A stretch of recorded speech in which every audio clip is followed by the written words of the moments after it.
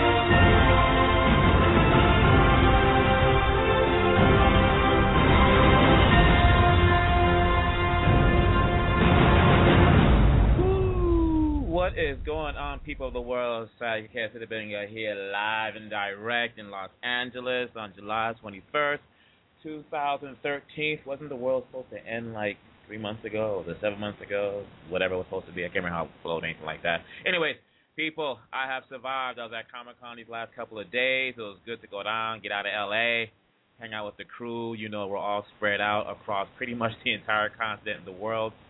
So it's good to see a lot of us, you know, in one space, in one place, just hanging out, doing our stuff. And it was very interesting, you know, what I've seen these last couple of years, reference to our Comic-Con has been.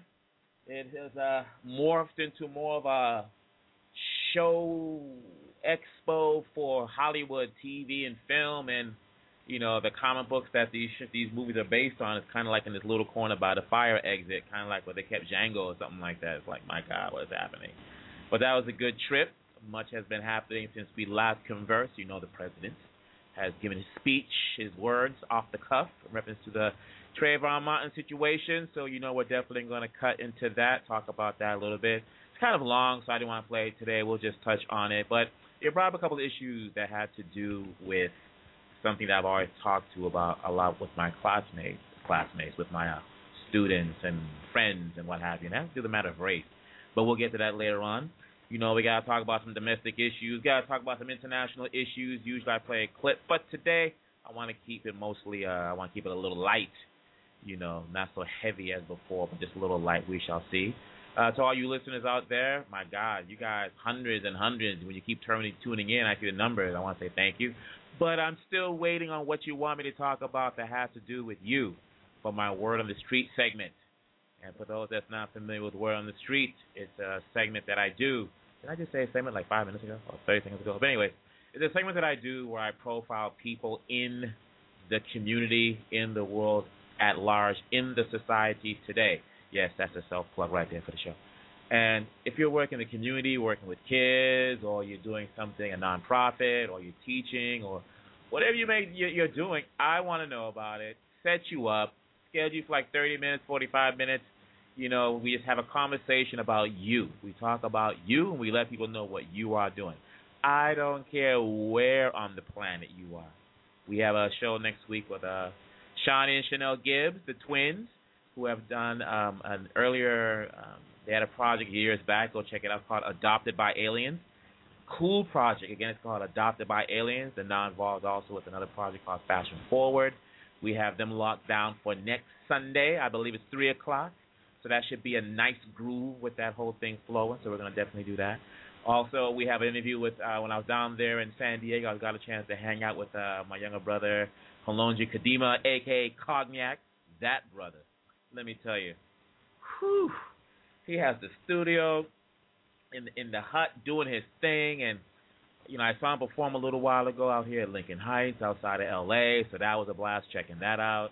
And then he exposed me when I was down. He's worked with another artist from back home because he's Congolese like I am, born back home like I was, and we grew up here like we both did, so we know both cultures. I think they call us the bridge generation. He hit me to this other Congolese artist named John. I think her name is Jane Kayinde. Is it Kayinde? I think it's Kayinde, over in New Mexico. And I never heard this young sister, but he played some of her cuts while we were in the whip going down to the show, Comic-Con down in Diego, and we were just talking. And at one point, I'm hearing house music in the back. I said, wait, is that her? He goes, yeah. I was done. That was it for me. It was this nice house cut that you'd hear like on a Essential over there in Britain or something like that. You know what I mean? So it was like kind of tight, really good. So I definitely want to get her on the mix. It actually worked out well because, I have a show coming up called Congo Musica, where I'm just going to play music by Congolese artists here in the United States because, we know the Kofis, the Follies, the Papa Wembas, Tabule, Franco. We know that generation, Warrison and stuff like that. But outside of Folly, we don't really focus on the younger generation like Cogniac, Jane, Kayinde, Young Dave, Young Maya, and all these other cats. So we're going to rock that probably next Saturday or something like that. But look, we got to talk about some business, some domestic stuff. I want to give a quick shout out. I'm going to do a little dedication later on the show to my girl out there on the East Coast, Dawn Douglas, the rider. She rides a motorcycle, and that's one of my dreams, to get that license, to get a motorcycle. I've always want to get a motorcycle, like really, get one of those and fly in the F4 Phantom. Those are two of my things, I guess you call it the bucket list. I wanted to meet Prince. I was actually in a video with him, so that's done. I did another video with Sting, so that's done. I did a commercial with Julio Iglesias, that's done. I saw the Righteous Brothers, that's done. I saw Morris Day, the time back in the day when they was up there back in the day, that's done. But one thing I always want to do is fly in an F4 Phantom and get a motorcycle, so I can just ride from here to San Diego. So it's her birthday today. I think she's like all of 18. She look young, but because women ain't getting up that age. But it's her birthday. Was it yesterday? But either way, today's her birthday. So later on this show, I'm gonna give her a little shout out. I can't play the best of Gangsta Lean because that's not her stilo when it comes to music.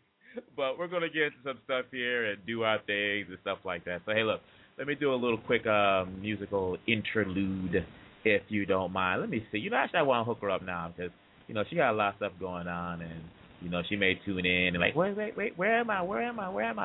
So I'm gonna give her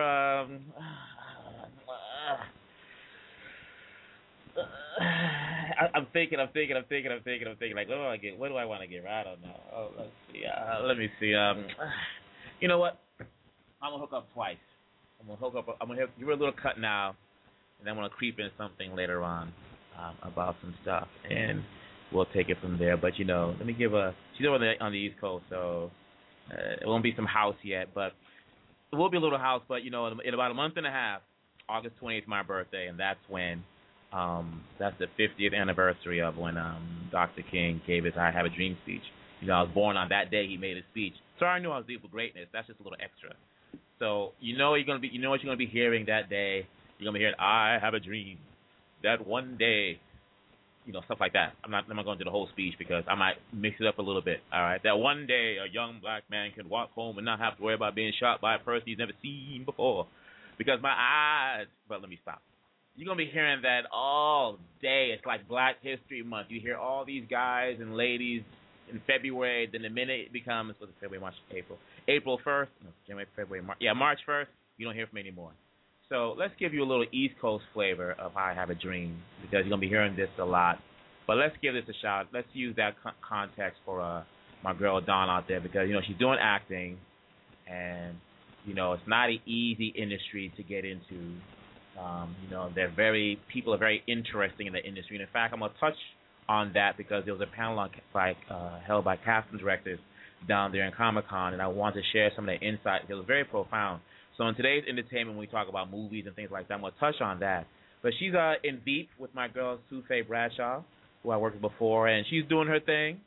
She's actually in this project, this short we're working on has to do with, alien invasion and all the good stuff, where, she's on the motorcycle. And it was kind of interesting that when we put the call out, I had to put on a website that we're looking for an actress, sister that can ride a motorcycle, I think, we had people say they could ride a motorcycle, but then, when I had my friends talking about motorcycles, it was more like they could sit on the motorcycle in a poster shot.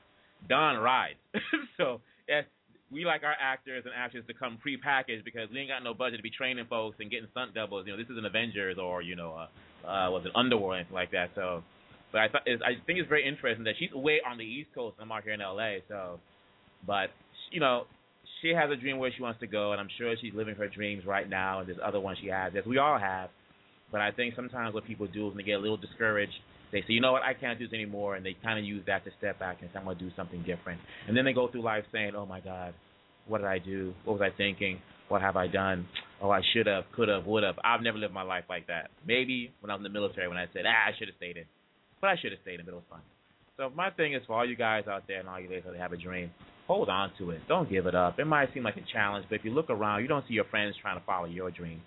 They don't have the kind of dream you have. In fact, a lot of our friends have given up on their own dreams, and they're not really supportive of you when you have your dreams because you remind them of stuff that they gave a long time ago. But anyways, so let's give you a little different version of I Have a Dream, and we'll have this one of two shout-outs to my girl out there, Dawn Douglas.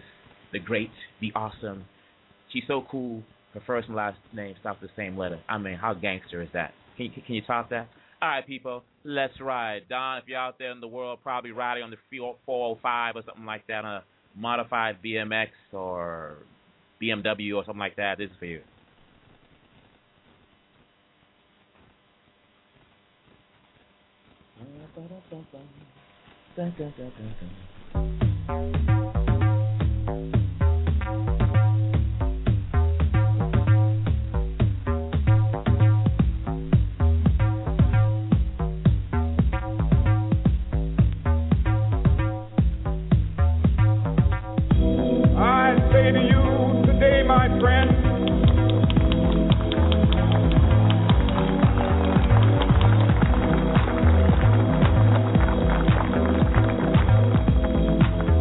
Even though we face the difficulties of today and tomorrow, I still have a dream.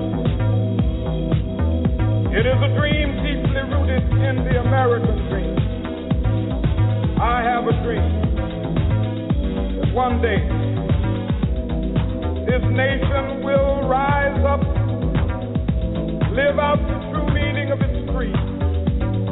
We hold these truths to be self-evident that all men are created equal.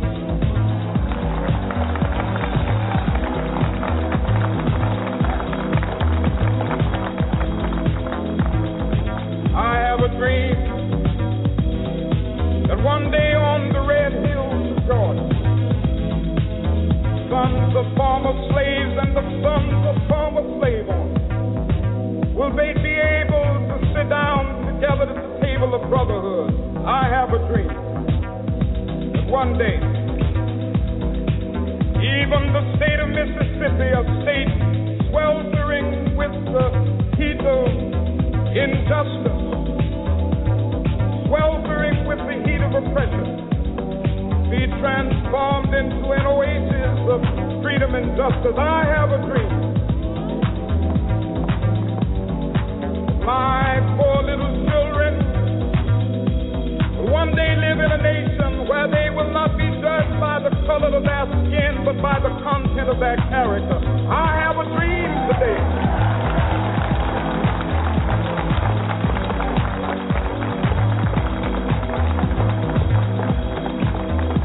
I have a dream that one day down in Alabama, with its vicious racists, with its governor having his lips dripping with the words of interposition and nullification, one day right there in Alabama, little black boys and black girls will be able to join hands with little white boys and white girls as sisters and brothers. I have a dream today.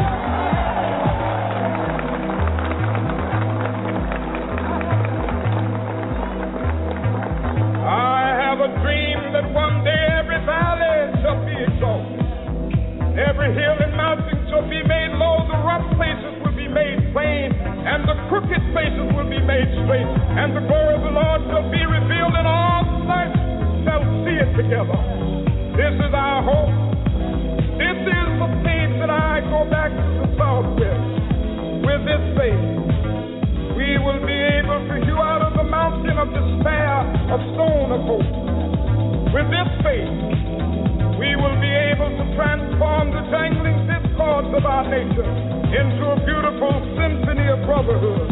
With this faith, we will be able to work together, to pray together, to struggle together, to go to jail together, to stand up for freedom together, knowing that we will be free one day. This will be the day. This will be the day when all of God's children be able to sing with new meaning, "My country tears of thee." Sweet land of liberty of thee I sing. Land where my fathers died, land of the pilgrim's cry.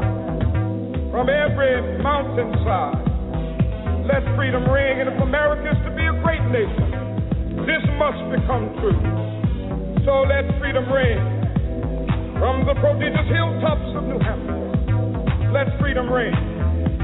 From the mighty mountains of New York, let freedom ring. From the hiking Alleghenies of Pennsylvania, let freedom ring. From the snow-capped Rockies of Colorado, let freedom ring. From the curvaceous slopes of California. But not only that, let freedom ring from Stone Mountain of Georgia. Let freedom ring from Lookout Mountain of Tennessee. Let freedom ring from every hill and molehill of Mississippi, from every mountainside. Let freedom ring, and when this happens, when we let it ring from every village and every hamlet, from every state and every city, we will be able to speed up that day when all of God's children, black men and white men, Jews and Gentiles, Protestants and Catholics, will be able to join hands and sing in the words of the old Negro spiritual, "Free at last, free at last, thank God Almighty, we are free at last."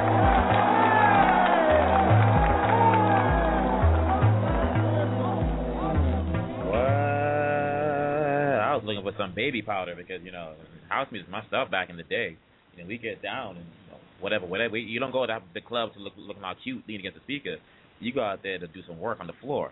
So you got to have some proper, I'm telling you, that dollar store baby powder that, you put, like, you drop, you open it up, and it falls on the floor, and, like, the whole room is filled with, white stuff, folks looking like, West Indian Carnival at the back. But, anyway. That's, I think, a very interesting. First off, that's one of two shout-outs to my girl out there on the east side, east of the west side, Don Douglas, the legendary. I can't really.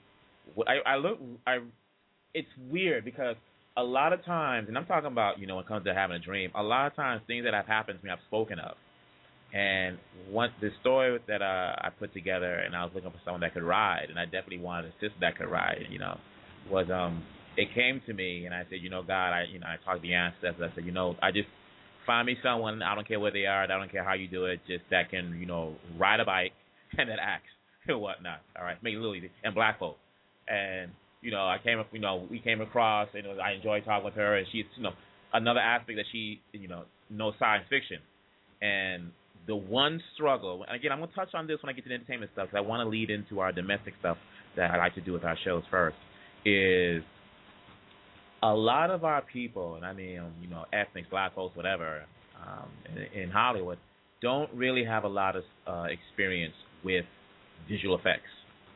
And if you look at a lot of these movies, you might see one or two in the cut, but we don't really have a lot of experience with visual effects. And if you look the way this medium is going, a lot of times they're looking for people that have that experience because it's very difficult to act opposite something that is not there. I mean, we see a lot of people that we see a lot of people doing that on the street, anyways. They're talking, interacting with things that aren't really there. Some of them are our friends, but that's a little different. We're talking about in film, and plus, it just takes a long time to put it together because you have to get the right crew and locate. It's just really a challenge. But when the story hit me, a lot of times when the story hits me and I can see the visuals and I can hear the music, that's got the answer to saying, okay, I need to do the story.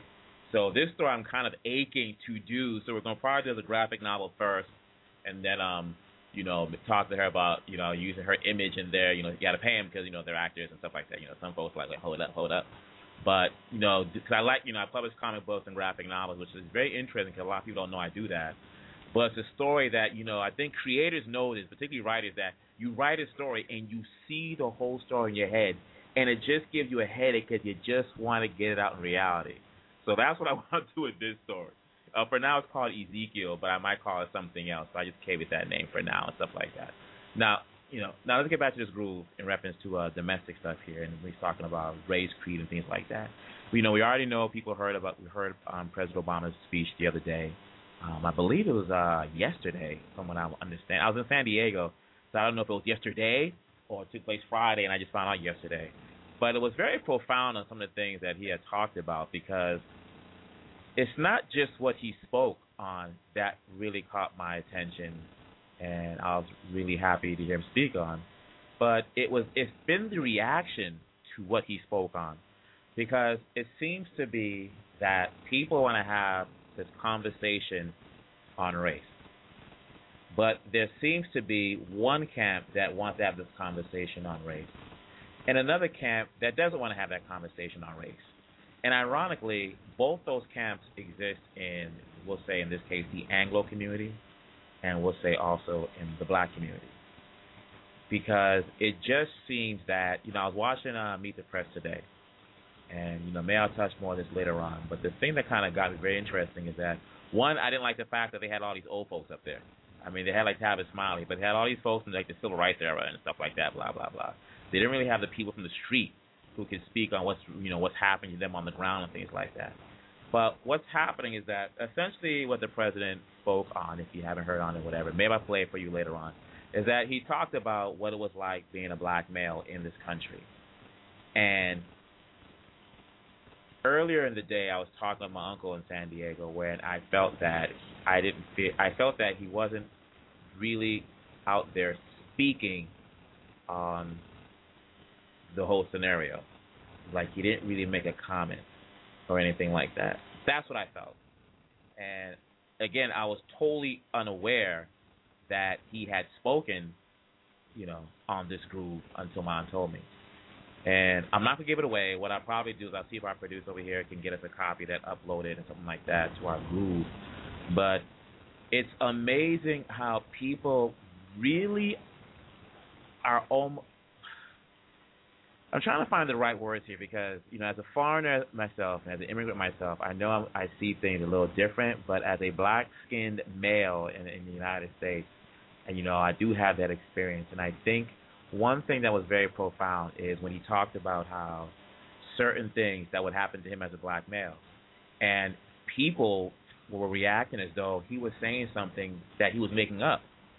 But Gwen Ifill, I believe she was on Face the Nation, when she spoke on the subject, she spoke about how, and Gwen Ifill, she brings the mission all the time, but she spoke how every black male that she knows, and she knows a whole lot of black males, she knows a lot of them, could relate to the things that the president was speaking about in reference to this happening and that happening and that happening.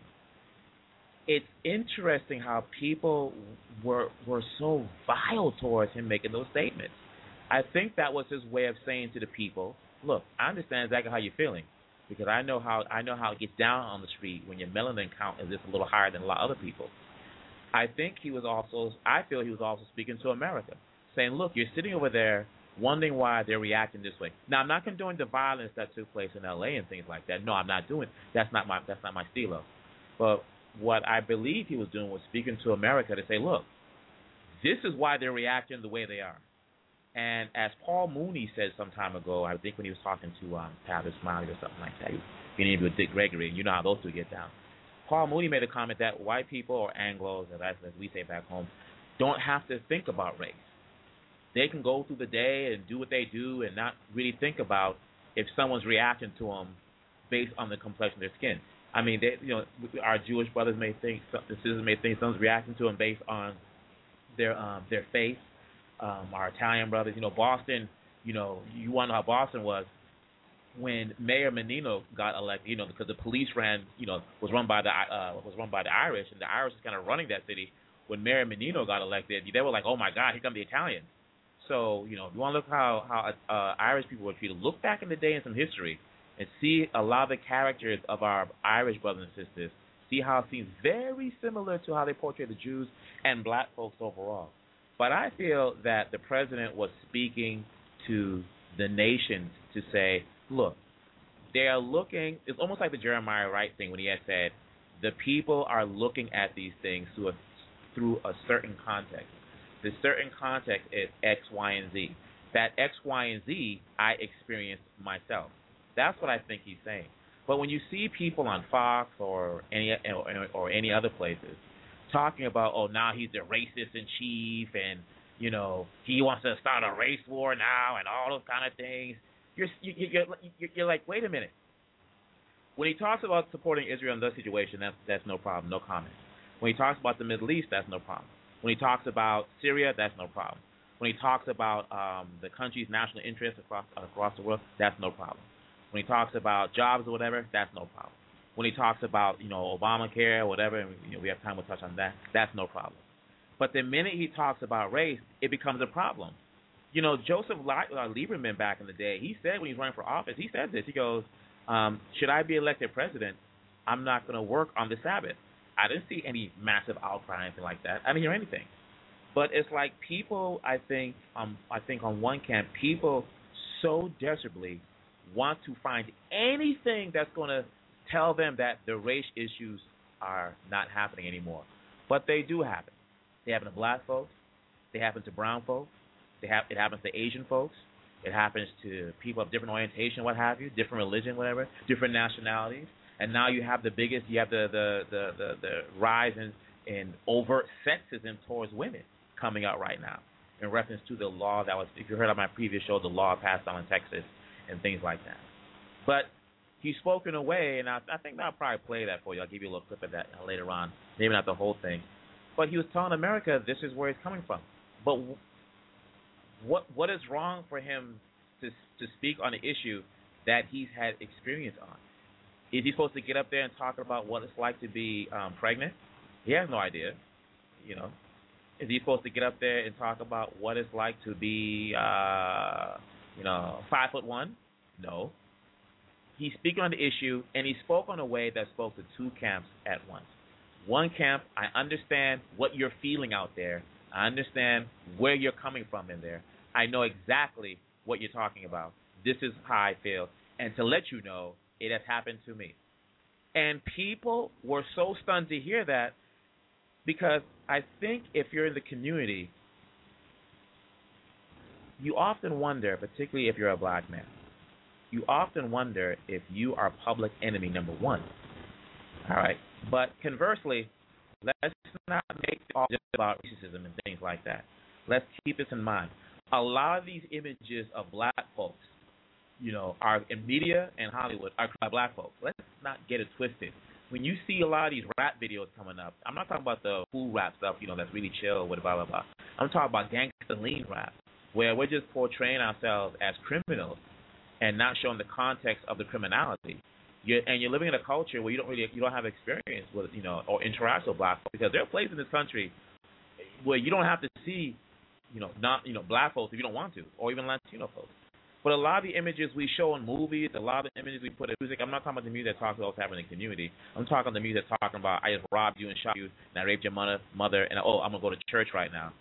When we show those kind of images, other people are seeing those images, not just in this country, but around the world, where they think it's okay to say bitch to a black woman, or nigga this, or nigga that, blah, blah, blah, whatever.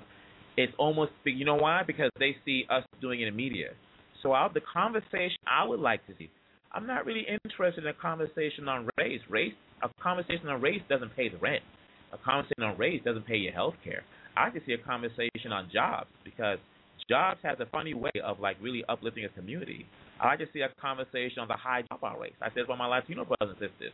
The conversation about immigration is one thing, but what does that matter if you have 50%, 51%, 60% of Latino males dropping out of high school? And these are the ones who are legally in the country. Those are the conversations I want to see. But I don't want to see a conversation where we just talk about it, because what's that supposed to do? If you're in a relationship, you talk about the problem. That's nice. But if there's no incentive or no drive to resolve the problem, then what's the point? And I think also something that he deflected criticism of the president when he did that speech yesterday, because what I feel is that I wasn't really too cool with the beer summit he did with Henry Louis Gates. It's like when it affects his Ivy League friends, let's have a beer summit and let's call the police. But when it affects people on the street, he's kind of like a little hands-off. But he's kind of like that with the policy. But in this context, I just think that the speech really should be taken into context that he's speaking to reality that's happening right now. When every time you turn around, yes, you see black-on-black crime, but you see a lot of white-on-white crime. You see stand your ground and ask the question about stand your ground. And stand your ground is very interesting because after my last show when we talked about it, you know, there was a case of the black guy who was asking something with some kids, little Anglos, whatever. The father of the 8-year-old girl, who's Anglo, came and told the guy, stop bombing the children. And the black guy pulled out a gun and shot the father dead from his 8-year-old daughter. And he claimed when the police came, he claimed stand your ground and wasn't arrested.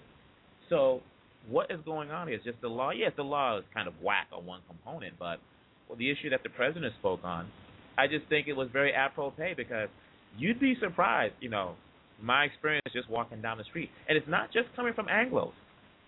Sometimes it's coming from other ethnicities because being in LA, I have to put it out there, the Latinos, I met a lot of Latinos whose vibe are just like a lot of these Anglos who have negative opinions towards blacks. I experienced it yesterday in San Diego, waiting for the bus, when I wanted to grab the metal detector and ram it down the guy's throat for the way he was talking to me. But I said, you know what? I just got the number. I'm going to file a complaint. But go see a movie, Class Apart, that talks about a lawsuit in Texas where after the Mexican Civil War, the Spanish-American War, Mexicans in that region that used to be Mexico were classified as white, but they were still treated as non-white. And a lot of the Latinos at that time took on that attitude of like, yeah, we're white. We don't want to be like them black folks down there. So I think the conversation needs to be a real conversation about why is it that everybody thinks it's okay to be discriminatory towards some black folks. You know what I mean? So let me get a little break here. You knocked out my little musical interlude and things like that, whatever. So I want to keep it a little light today. Yes. I'll keep it light because, I can get really deep for like 2 hours, but I want it to be a speech or anything like that. But let me get a little music here, a little break and things like that, and we'll see what's going on. I think we have a caller, actually. A caller from 410. What's going on? How you feeling? Is this Syed? Yes, it is. This immigration? No. This is Dawn. Oh, okay. What's up, girl? I am so sorry. I didn't realize you was on hold. No, it's okay. I'm like 60 years old. All right. But okay. That's I thought it was the lotion, but folks don't be aging. I mean, I wanted to say 17, but I don't want to put you up there or anything like that.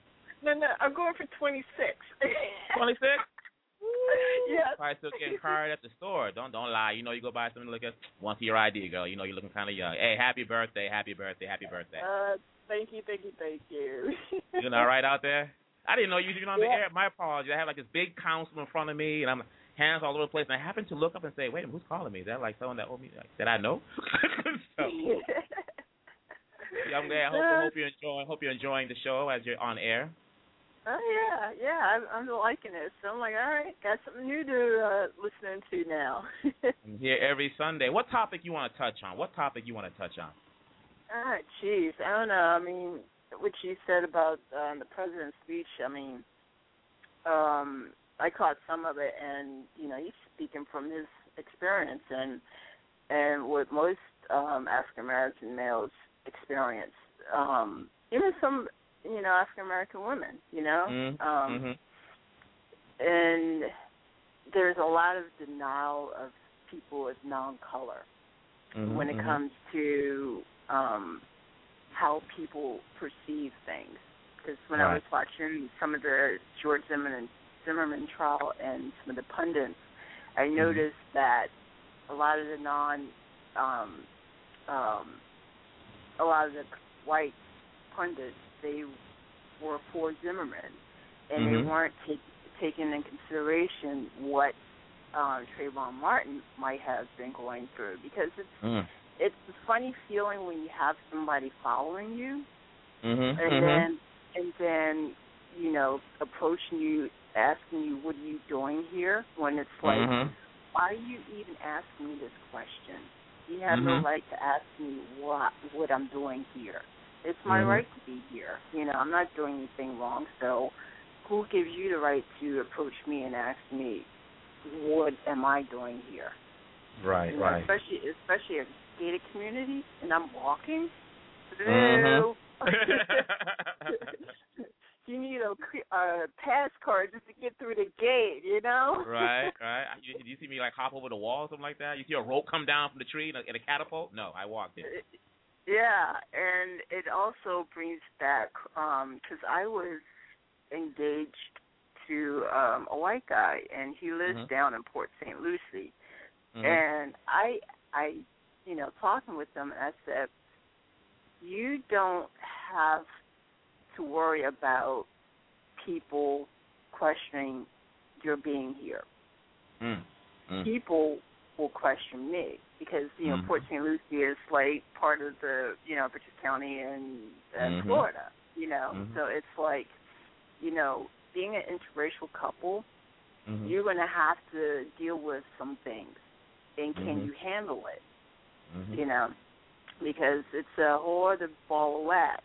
And especially if you have children, how are you going to deal with people, you know, coming at you with negativity? So, you know, people who don't even know you, and you're in the real estate business, and you want me to work with you in your real estate business. I don't think that's going to work. You know, because it's like, you know, here, if I show up, you're trying to sell a house. 9 times out of 10, you might not sell a house because I show up.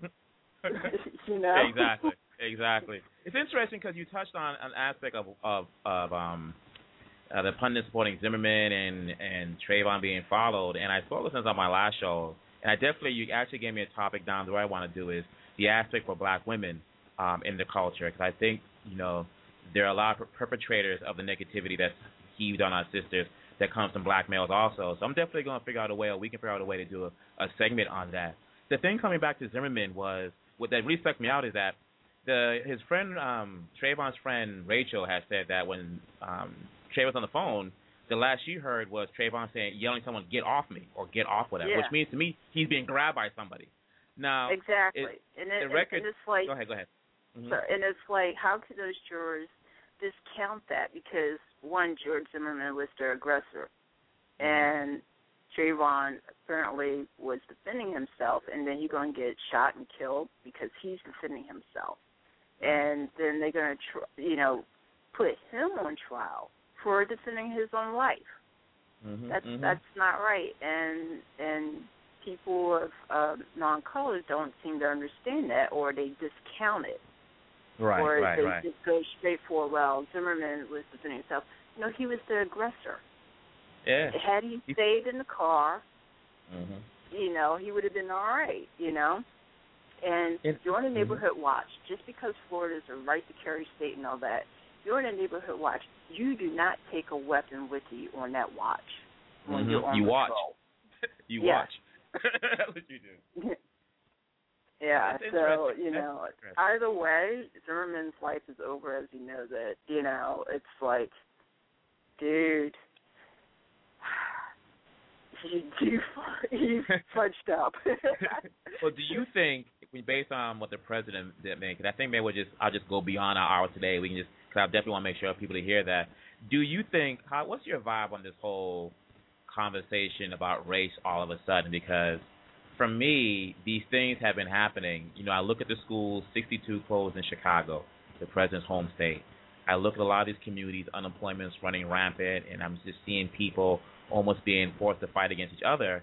But somehow this case, and we understand the context of the case, but how do you feel about now people are talking about there should be a conversation on race? Like, what's your vibe on that? Do you think that's just kind of like the theme for today, or what's your vibe on that? There should always be a conversation, because if you don't talk about it, you're going to repeat the travesties that's going on and has gone on. Right. Some of this stuff is held over from back in slavery days. So a lot of people, and slavery was a Holocaust in and of itself. Right. And when you're dealing with that kind of a Holocaust and people viewing a certain set of race, a group of people as objects or not human, and it's carried over and perpetrated up into like the late 20th, early 21st century, it's a problem, and it's going to take a long time for perceptions to change. And if you don't talk about it and you avoid the topic, you want to sweep it under the rug, it's not going to change. Right. And people have to be willing to open up to hear what the other person is saying. Right. That's the issue, I think, right there. That's really becoming the problem, is that there doesn't seem to be a willingness to hear, because oftentimes I'm sure you've heard people say, well, that wasn't me, that was my ancestors. But, I always thought that the people living in poverty now, they don't want to be in poverty, but the generation before them was in poverty because of a policy, and the generation before them was in poverty because of policy, and they're trying to get out. And it seems to be, instead of maybe it wasn't you, but, you're in a position where you could actually do something. I mean, that's a good point. The people should want to have the conversation, but where do we go next? Where do we go next? Where do we go next? Let's do it like this. Let me put you on hold. I'm going to do a little commercial break, give you a little shout-out here, and then we're going to come back, and maybe we'll slide in the president's speech, not the whole 5-day, we'll just cut in what he spoke on, and we'll take it from there. Okay? Okay. You sure? Right, cool. I could have sworn you were like 16, 17, but hey, that's it. I don't know. Since you're of age. I don't want to be accused of being jailbait. Hey, my attitude's like this. Hollywood, you might be older, but they like them looking young. So hey, whatever works out. So hold on for 1 second. Let's give you a little groove here, and we'll do something. If I lose you, I'm gonna reach out to you again. So hold on. Okay. All right.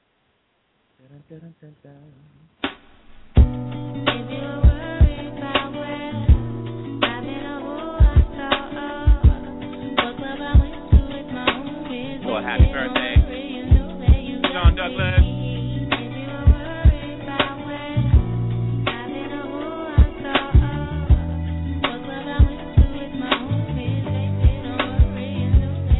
Somebody told me that this planet was small. We used to live in the same building on the same floor, and never met before until I'm overseas on tour and peep this Ethiopian queen from Philly taking classes abroad. She's studying film and photo flash focus record. Said she working on a flick and cut my click through the score. She said she loved my show in Paris at Elysee Montmartre, and that I stepped off the stage and took a piece of her heart. We knew from the start that things fall apart, intense and shatter. She like, that shit don't matter when I get home. Get at her through letter phone, whatever, let's link, let's get together. Shit, you think not? Think the thought went home and forgot. Time passed, we back in Philly, now she up in my spot, telling me the things I'm telling her is making her hot. Started building with her constantly round the clock. Now she in my world like hip hop, and keep telling me, yeah. If you were worried about where I've been or who I saw, what club I went to with my homies, baby, don't worry, you know that you got me.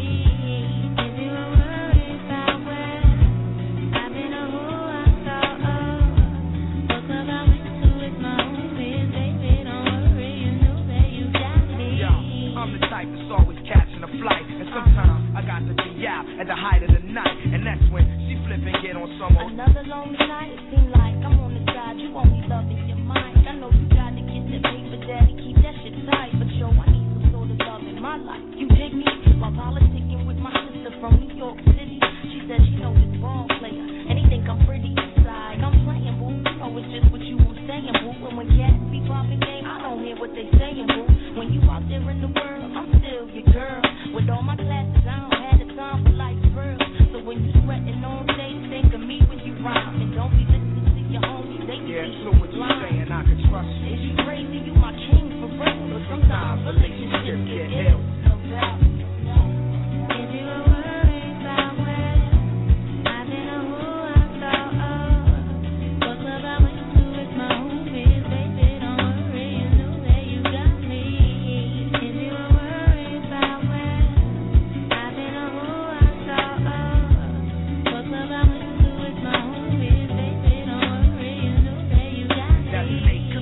kicking that rap, could be that cool cat. That's whispering, she trying to play you for the fool, black. If something's on your chest, then let it be known.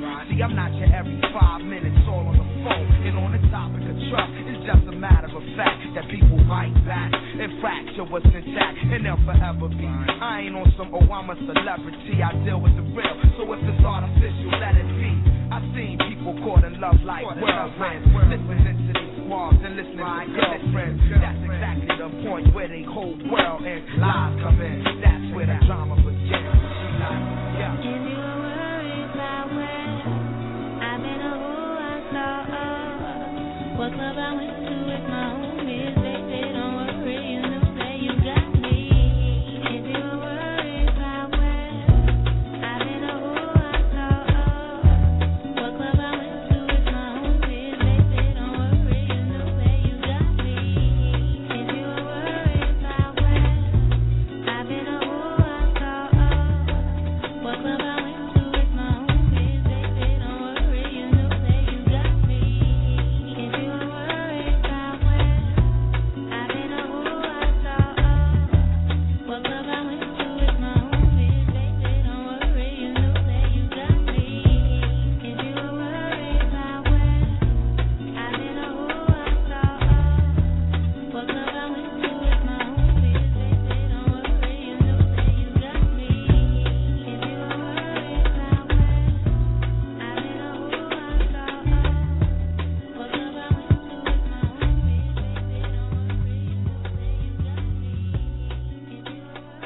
There you go. There's your shout out, girl. Yeah, thank you. You know, I was like, wait, I don't think you want to hear my Gangsta Lean selection.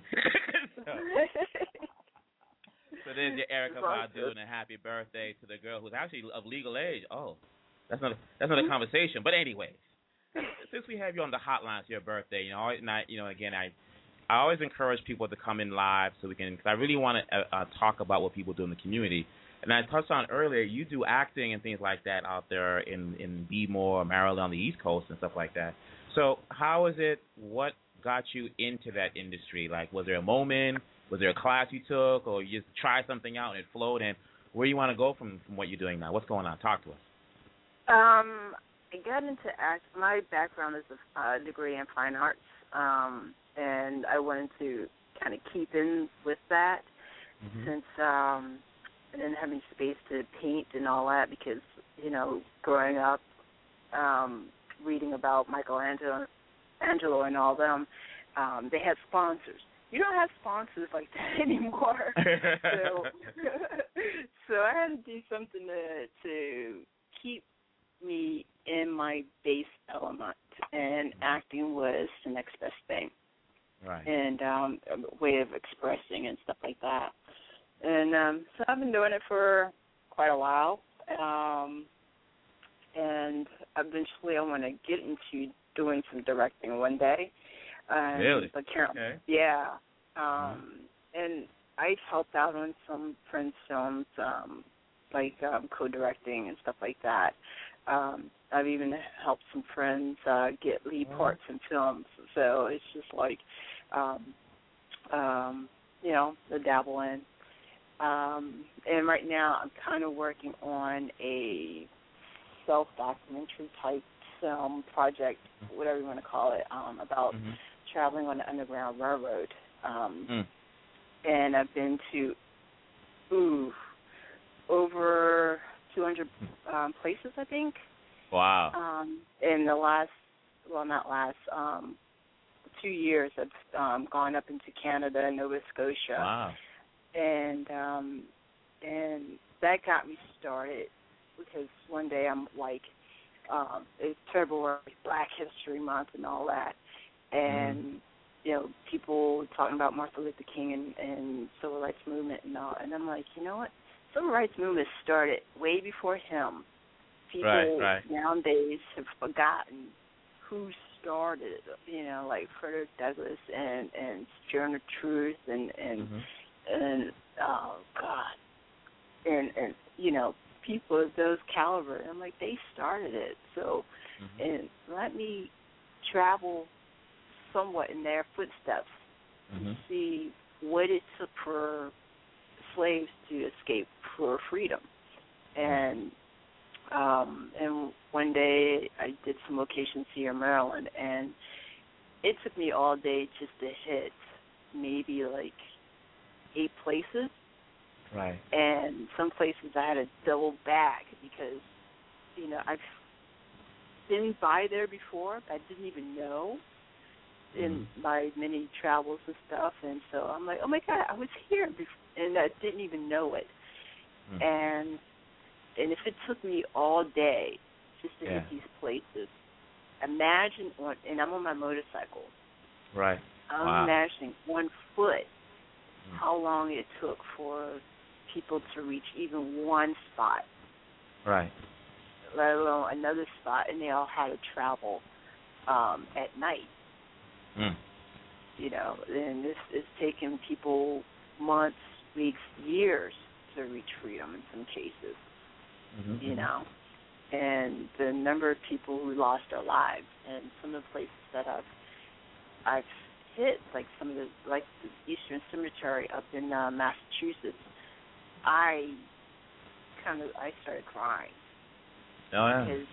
Because it hits you, like what it took back then to get there.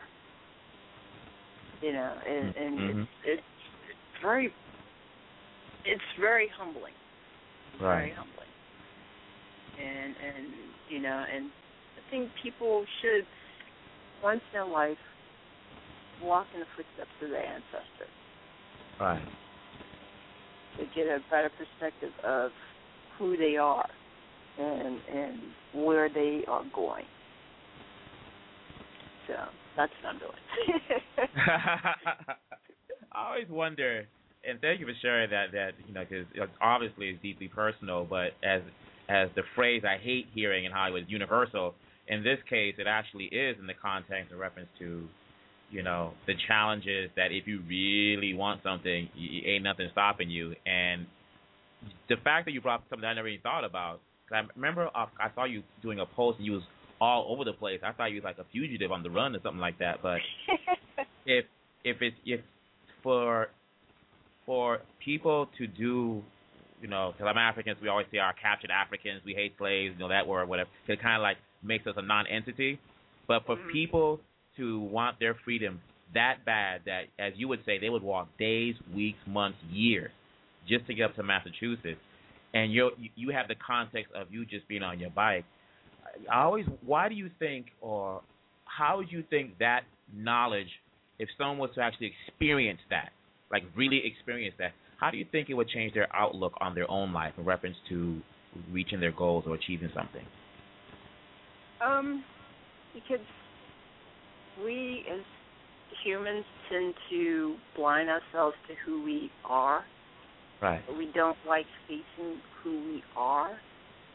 And because, when you gotta look at yourself in the mirror, you gotta face who you are as a person.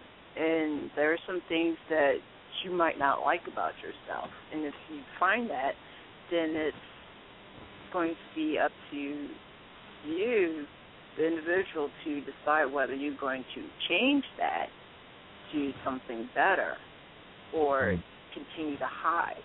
And if you continue to hide, you're going to remain weak. But if you stand up and face what it is that you fear or want to acknowledge and start changing about, then that's going to make you stronger and make you more open to other people or other experiences. That's actually something we talk about. Go ahead. Continue on. No, go ahead. It's something that reminds I always think about the Jews when it comes to the Holocaust. I teach also, and I notice that every year as part of the curriculum, they always talk about the Holocaust and what have you. But when it comes to like the Black history aspect of the annihilation and the extermination and the enslavement and things like that, the only time that really comes up is when Black History Month comes around. They talk about the Africans getting off the boat. And I've always told people that there's always strength knowing that people are trying to annihilate you. And one thing about our Jewish brothers and sisters that they bring up when they celebrate their holidays, whatever, is the fact that we've come out of bondage here, we've come out of bondage there, we've come out of almost near extermination here, and we've survived and prospered. And I've always felt that our brothers and sisters say, hey, look, don't, I know, and we've kind of like been taught to be embarrassed about the enslavement, but, I would wish or hope that, we look back and say, look, we came, we got our independence in 1960 from the Belgians. We kicked them out. And the way they were treating us, I mean, when they first came, there was 40 million of us. When they left, there was 30. So for me, it's like we came out of that. We should use that to say, look, they tried to wipe us out, and we still rose. Here, I just, particularly in the classroom, I just don't see it either being taught or it's being avoided that, look, you came out of this genocidal environment, and look how much you've accomplished. Embrace the fact that you've triumphed over that. Does that make sense? Yeah, exactly. Because I don't really see it these days. No, go ahead, I'm sorry. Because when I grew up, I used to read about the kings and queens of Africa. I used to read the Egyptian hieroglyphs. I can't read them anymore, but it's still there. It's still there. Yeah, but I knew about the African part of my history.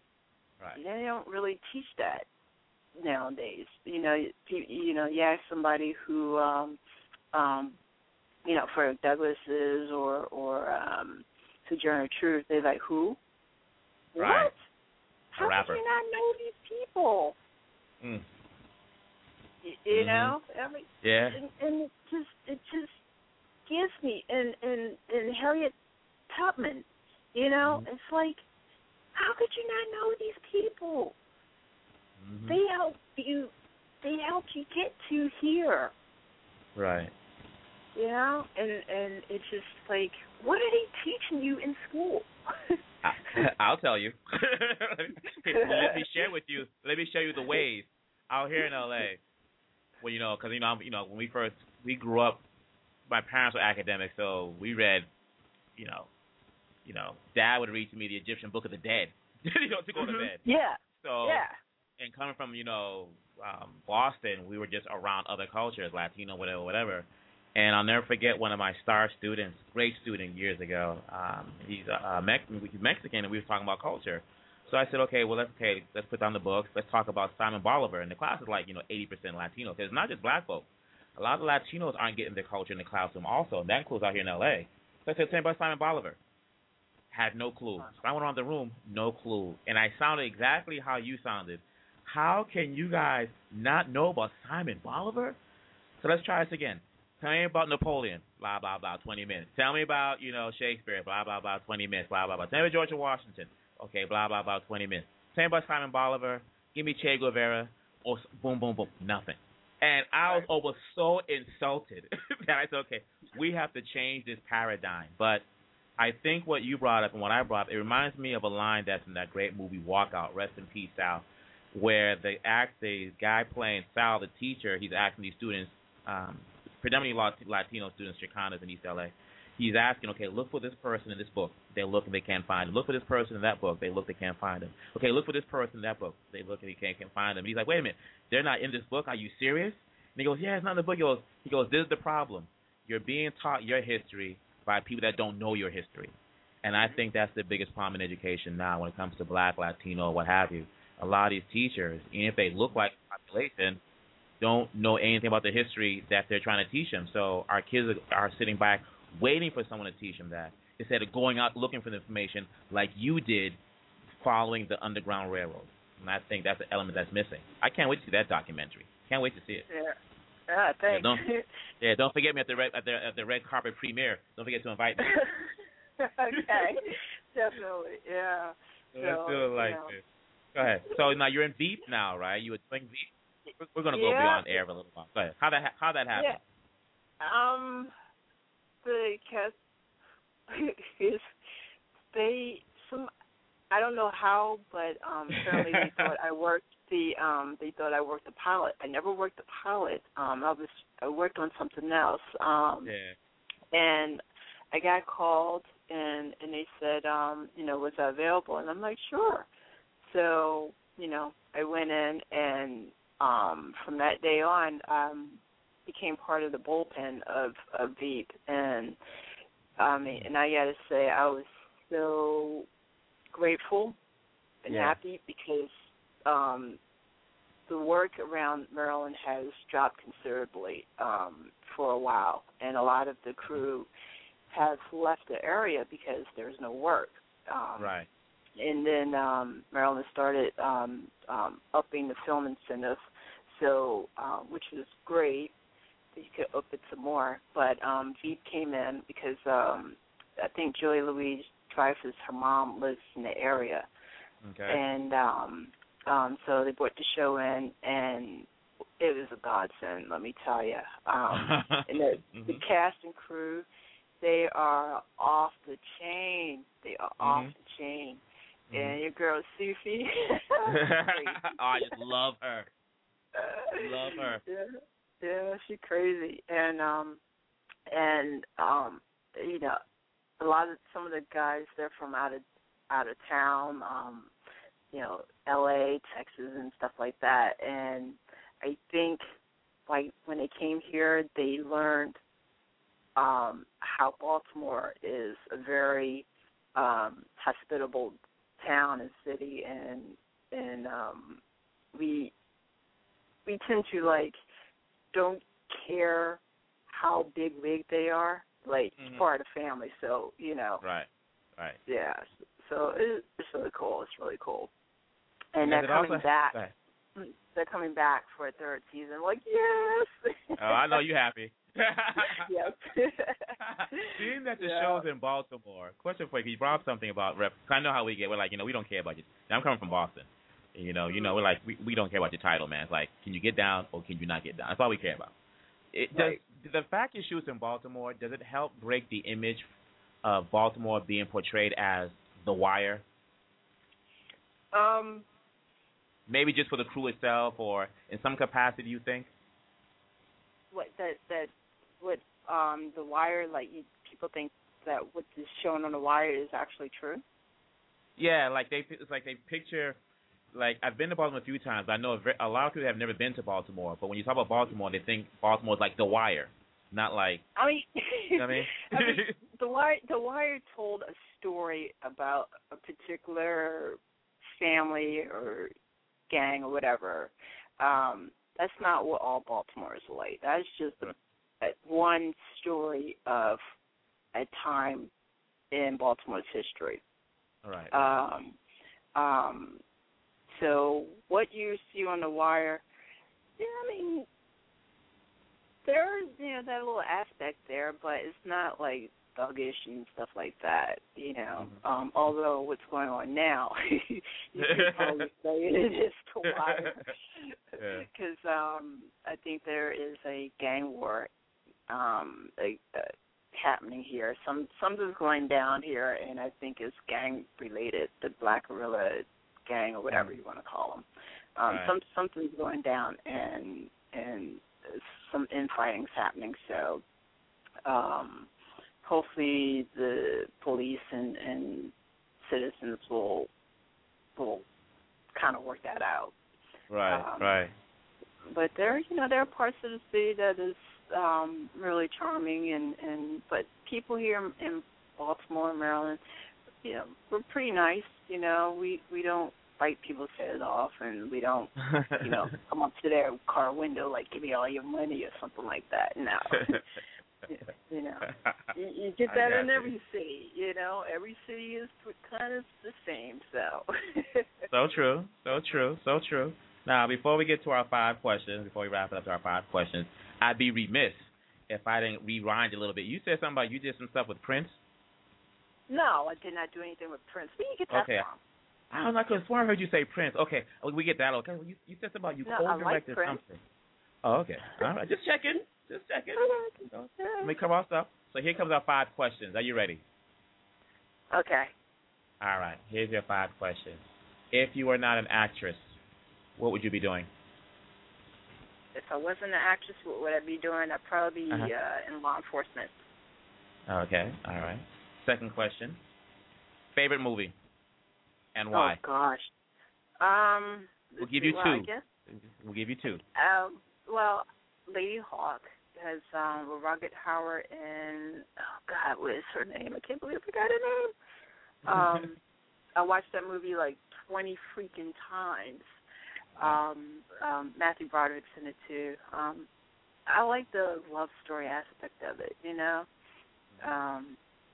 you had the Pope like interfering with the love story there. So I liked it. All right. So let's see. Worst movie. Now I know you're in the business. I know you're in the business, so you may not want to say it. If you want to describe it, you can feel free. So. Yeah. Worst movie? I tend to block them out. I don't know. That's a hard one. I mean, there are some films that just like, really? Yes, I know the film. I see these budgets. Now, fourth question for you. Let's see. What actor out there inspires you? What actor inspires me? Or person. We'll spread it out. Actor or person? Well, acting-wise, Sidney Poitier, Cicely Tyson. Person, my mom. Hey, Mom, how are you? Yeah, she's not listening. Oh no, you'll find a way to get to her. Trust me. Go ahead. Yeah. But Cicely Tyson and Sidney Poitier. I mean, especially Sidney, because he came to the States not knowing English, and he taught himself English, how to speak it and all, and to become one of the first African Americans to win an Oscar. And if you ever seen the movie To Serve with Love, oh my God! And guess who's coming to dinner? Oh my gosh! So that's so good. And Cicely Tyson, the story of Miss Jane Pittman.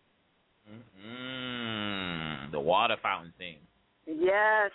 Yes. At the end, her so-called childhood friend. Oh my God! I'm not gonna ruin it for anybody who has not seen that film. Right. But if you haven't seen it, people who haven't seen it should see it. All right.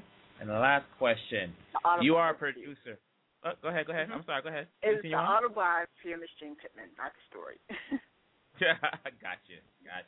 Yeah, I remember that one. See, I remember that era of television, but we have to do it on the part 2 of our interview. Last question here. You are a producer of a studio. We'll call it big merges. If the studio is Paramount, Sony, have merged, and you have the right to greenlight any sequel to any movie. What movie would it be and why? Any sequel to any movie? Yep. A sequel to any movie. Gosh.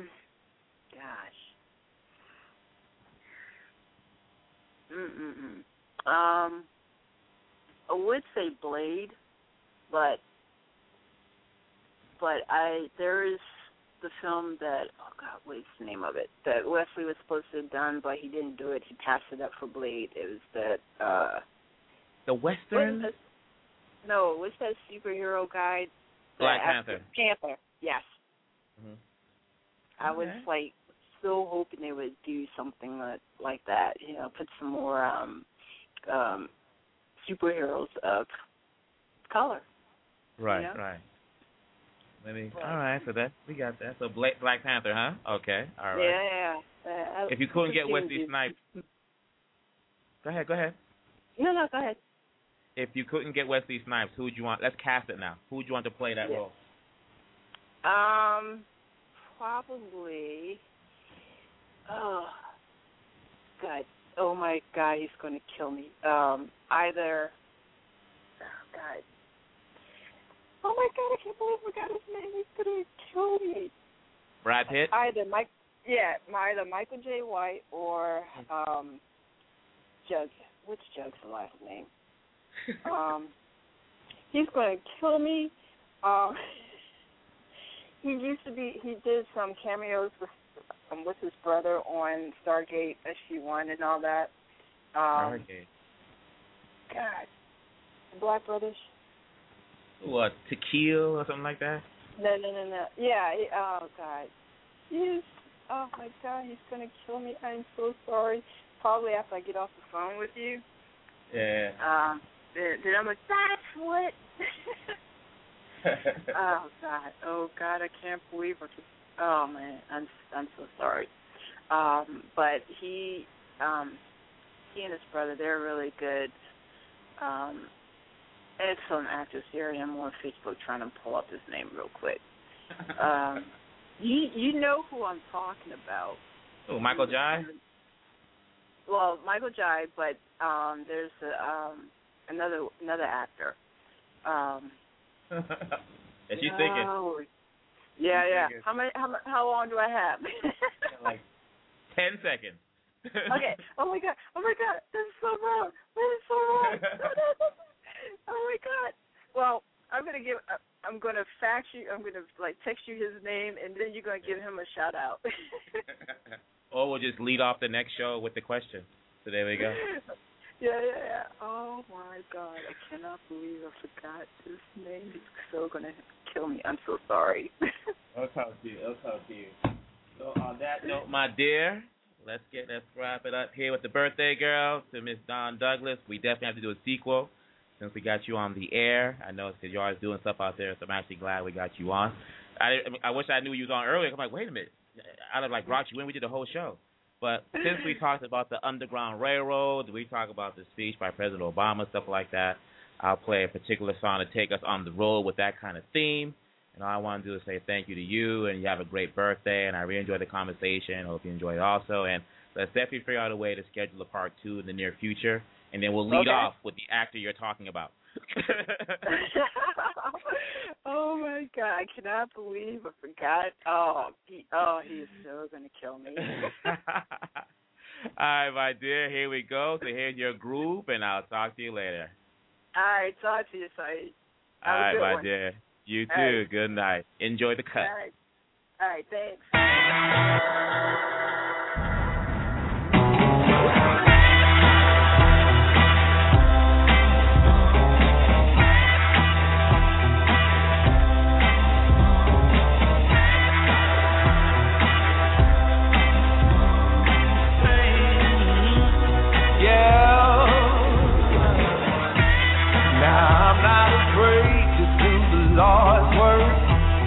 Vengeance is his, but I'ma do it first.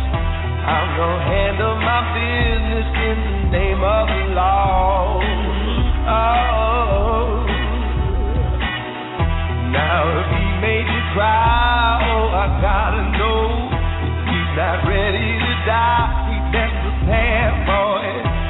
My judgment's divine. I'll tell you who you can call. You can call.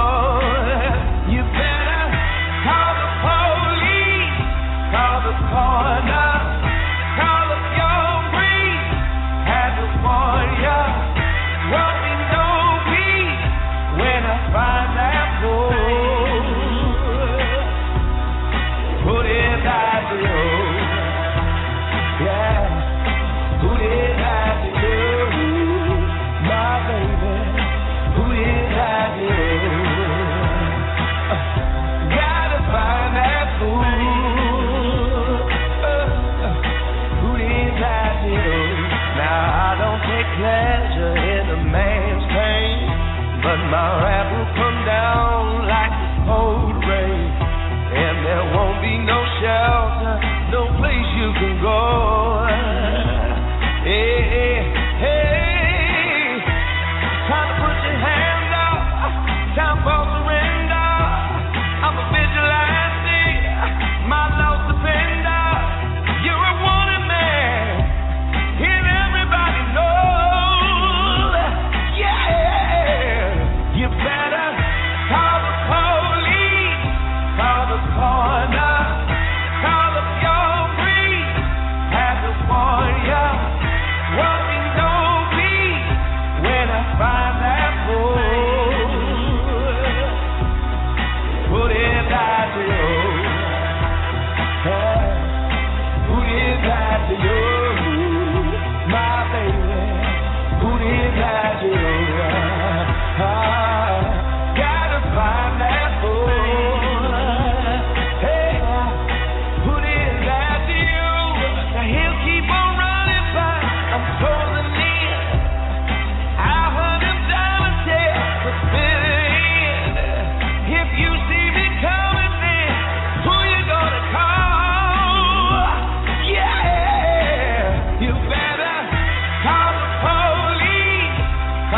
corner. Call up your breed. As a warrior. Won't be no peace when I find that bull. You better call the doctor. Call a lawyer. I chase them all away. California. Get my mayor. Trying to find that bull. Who did got you? Yeah, people. Salukese. Live and direct from LA. There's a blast having Dawn on the show. I want to thank her again for taking the time to hang out with us. You know, those are the kind of conversations I like. I like talking to the people, and you guys make this happen. So there's some stuff you want to converse about, reach out, and let's have that conversation. I really enjoyed this show, and she gave a lot of insightful knowledge, a lot of insightful info about, life, especially the part in reference to the recent. I'm going to bring that up actually in class where she talked about it just hit her that she's on a bike, and it took her a while to make the journey. Imagine if you're on foot. And, man, that's something, I think it's a component that's really lost in today's society in reference to the struggle where everything is an instant, even communication.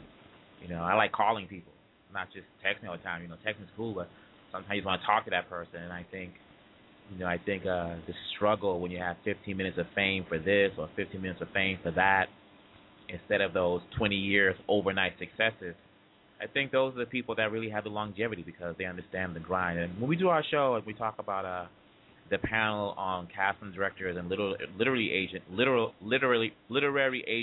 at Comic-Con, they gave some very insightful things. And I'll probably do it sometime during the week, probably 30, 45 minutes, and I'll just read the questions they ask. You can find me on Facebook also. And, if you want, I think, I'll give a little plug here. If you want to know more about this, the journey she was talking about about the Underground Railroad, look for Dawn on Facebook, Dawn Douglas, and reach out there. And I'm sure she can, share the knowledge of that journey and things like that. And I always say, someone knows something that you need to know, so never know. You might be the person that funds the whole project or what have you. But, it's very profound, very profound. That really moves me, knowing about that journey because, I come from the continent and I remember how we were treated. And I'm a big proponent about knowing your history because once you know your history and once you know what you've overcome, there's really nothing that can stop you. And I mean nothing that can stop you. The only thing that can probably stop you is yourself. And that's what I would say to people these days. So on that note, let's wrap it up. Salukese the Benga Society today. Let's let Tupac take us out of here. All right, until the end of time, I'll still love you guys. Love you ladies. Let's rule the world. Tupac, take us home.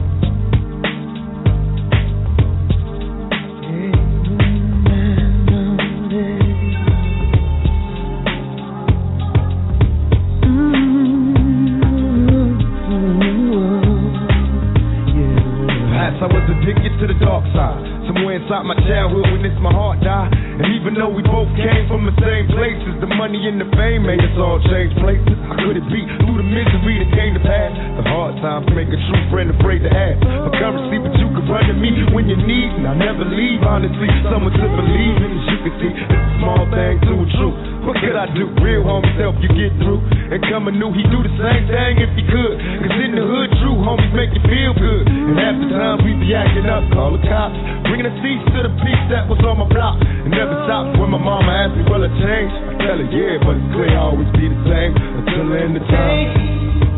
These broken wings, I need your hands to come and heal me once again.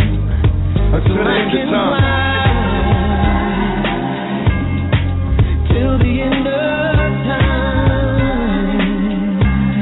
These broken Please don't forgive me for my life I said. My heart said seem to scare all my sister's kids. So I don't hang around the house much. This all night money making got me out of touch. Shit, ain't flashed a smile in a long while. An unexpected birth works of the ghetto town. My attitude got me walking solo, ride all alone in my Lolo, watching the whole world moving slow-mo. But quiet times disappear, listen to the ocean. Smoking poor stick, my thoughts in the stack of coasting. Who can I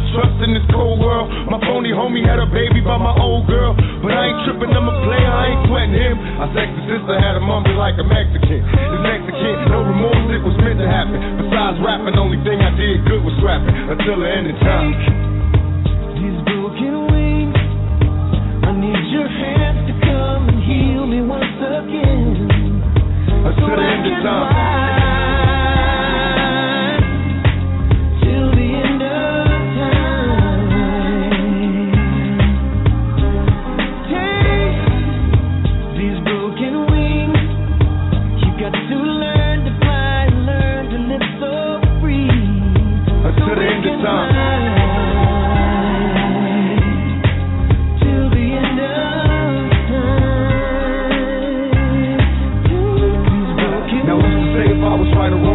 My life as an outlaw all along. Remain strong in this planet full of player haters. They conversate with death row full of demonstrators. And in the end, drinking Hennessy made all my enemies envy me. So cold when I flow, eliminating easily. Fall to their knees, they plead for their right to bleed, while begging me to keep the peace.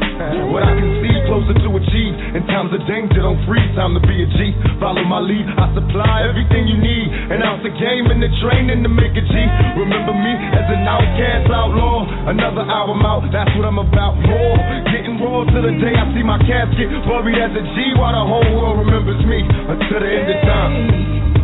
These broken wings, I need your hand to come and heal me once again. Until the end of time. Till the end of time. Take these broken wings.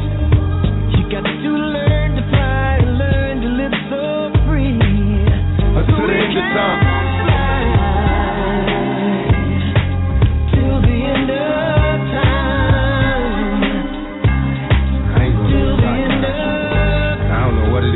Acting all crazy out here. Guess it's just my environment. How you people be treated. Until the end of time. Shit, you acting well. Ain't no mystery. You get what you give. Feel me? It'll come like that. I can't tell you what.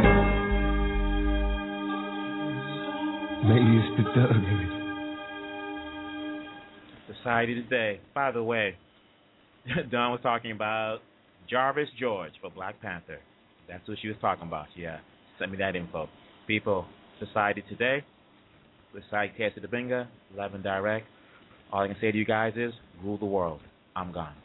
Hey guys, it is Ryan. I'm not sure if you know this about me, but I'm a bit of a fun fanatic when I can. I like to work, but I like fun too. It's a thing. And now the truth is out there. I can tell you about my favorite place to have fun. Chumba Casino. They have hundreds of social casino style games to choose from with new games released each week. You can play for free anytime, anywhere. And each day brings a new chance to collect daily bonuses. So join me in the fun. Sign up now at ChumbaCasino.com. No purchase necessary. VGW Group. Void where prohibited by law. See terms and conditions. 18+.